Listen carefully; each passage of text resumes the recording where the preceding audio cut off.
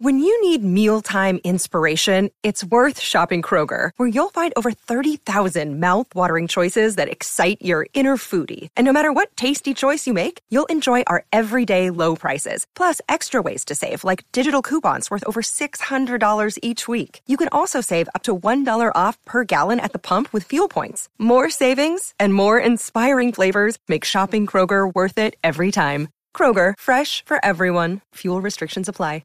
So, Jeff, now it is going to be a little bit of time before you and the rest of that assembled media are going to get to talk to Sark about the 23 class, a new wide receivers coach, and whatever else was going to be discussed.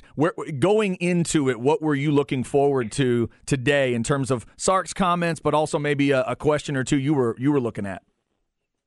Yeah, as far as the 23 class goes, I mean, there's really only two things left for Texas right now. And I'm sure we'll talk about Warren Roberson, Deuce Robinson, but the 23 class is pretty much put to bed. That staff really started working on the transfer portal, and that's kind of where they've got their attention in terms of the roster additions right now. And that's another process that'll continue to take place throughout the spring in terms of the guys they evaluate and evaluating their own roster. And then when the portal reopens in May later this spring, they'll have a really good idea of what their needs are, because they're going to lose some guys off this roster in spring. I mean, as you recruit talent, you hope it turns into talented depth. But, kind of the good and bad part of that is you've got talented depth, but then you've got guys further down the depth chart that I think are probably going to see the writing on the wall and decide to go, if they want to play, they probably need to go somewhere else. Or guys get to the end of their careers and some of them just decide, hey, I'm just kind of done with football and move on to the next phase. So that's going on right now, but or that'll happen later this spring. But, right now, it's the 23 class is pretty much done. What I wanted to hear from Sark, it was more related to the Chris Jackson hire, some of those portal additions that he hasn't been able to talk about yet, Taylor Catalon and A.D. Mitchell, chief among them. Because, Gavin Holmes and Ryan Sanborn, they signed in December, so he was able to talk about those guys a little bit.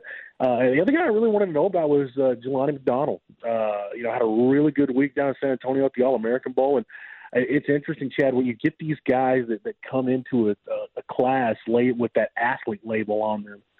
Those guys are obviously intriguing for a lot of reasons, but, for every Quandre Diggs, every Earl Thomas that you recruit where you find the right fit for that guy that has the athlete label, you've got a Drew Kelson or a DeMarco Cobbs where you never really find the right fit for them, and they never really find a home during their college career. So that's more of along the lines of the stuff I wanted to ask Sark today, just a couple specific guys. And then obviously the Chris Jackson hire is huge for all the reasons we talked about. Yeah. Jeff, you mentioned two names I know Texas fans are very intrigued by who still haven't signed yet. It's the 4-star safety from Red Oak, TCU commit Warren Roberson, and, of course, Deuce Robinson, the 5-star tight end and two-way player.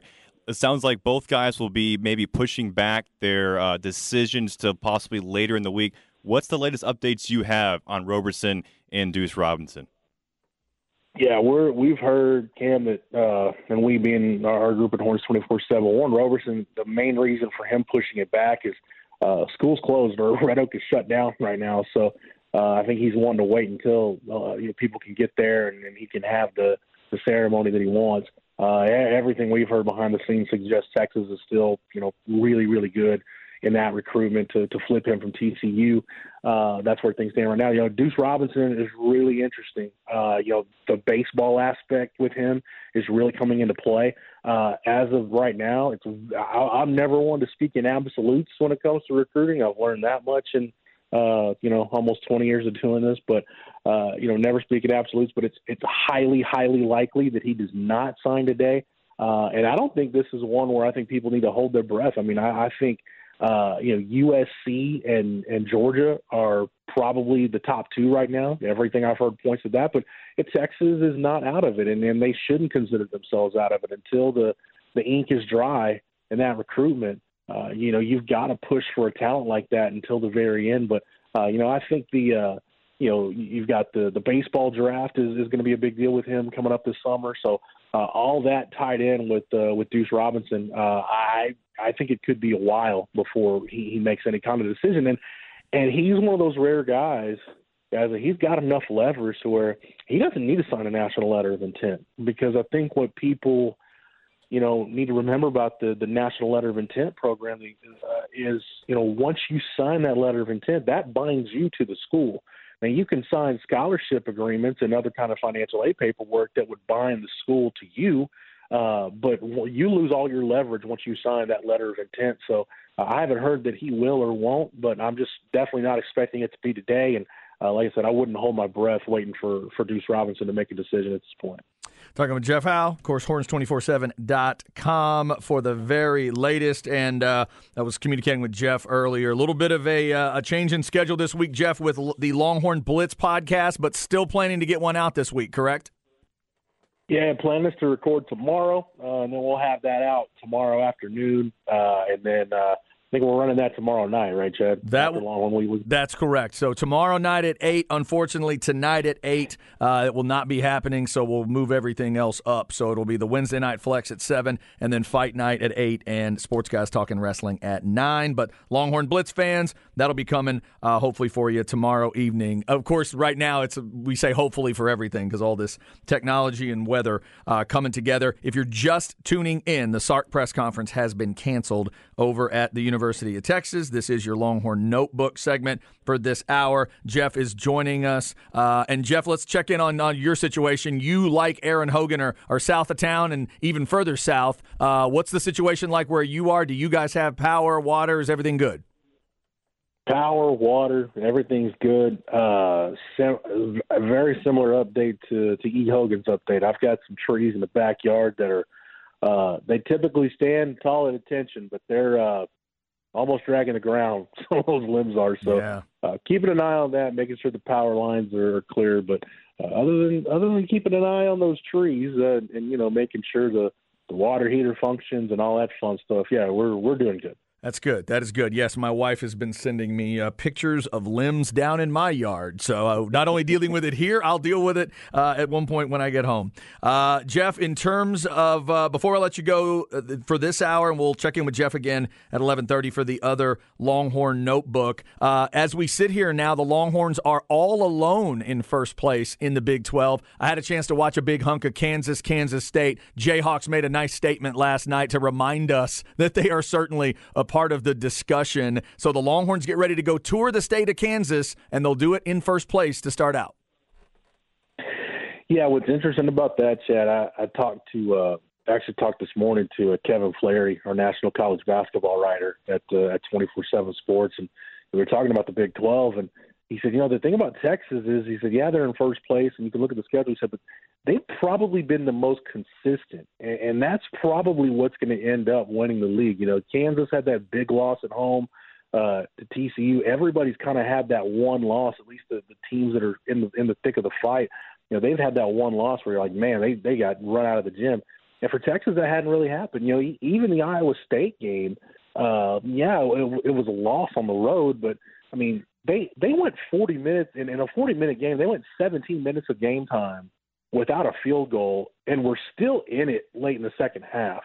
I just think that shows you the kind of consistency Texas has played with. You start digging into the advanced statistics and the analytics. The offense under Rodney Terry has been elite. The defense has taken a step back, but I think when you look at some of their wins, Chad, going back to the consistency factor that I just mentioned, you look at some of their wins, like the TCU game, the Baylor game the other night, the 2 Oklahoma State wins, even the Oklahoma win. They've just been able to get stops. Like their defense hasn't been as sharp as it was under Chris Beard, but they've been able to get stops when they need it. Like think about kind of a throwback Big 12 football team, like some of those Art Browse Baylor teams or the Mike Gundy Oklahoma State teams from about 10 years ago, those Lincoln Riley OU teams.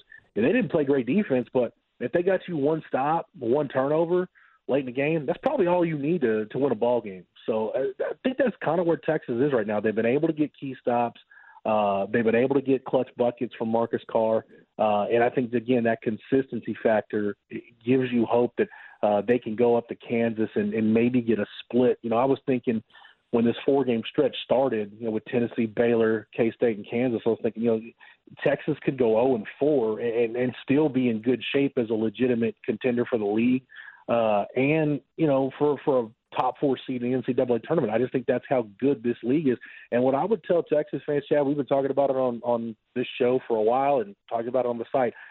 you can't take one game and just try to make wholesale predictions or wholesale judgments on where this team is. You're going to have to look at the body of work.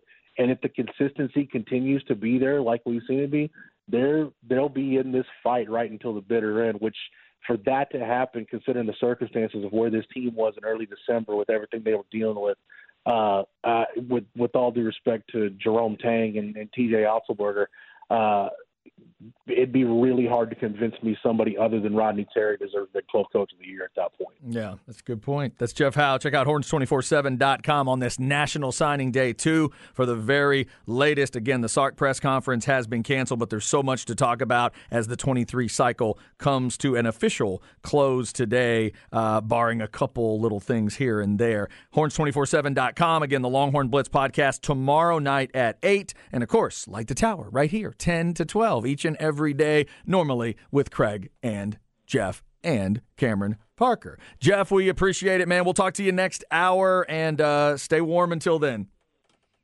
Yep, talk to you guys in a bit. All right, brother.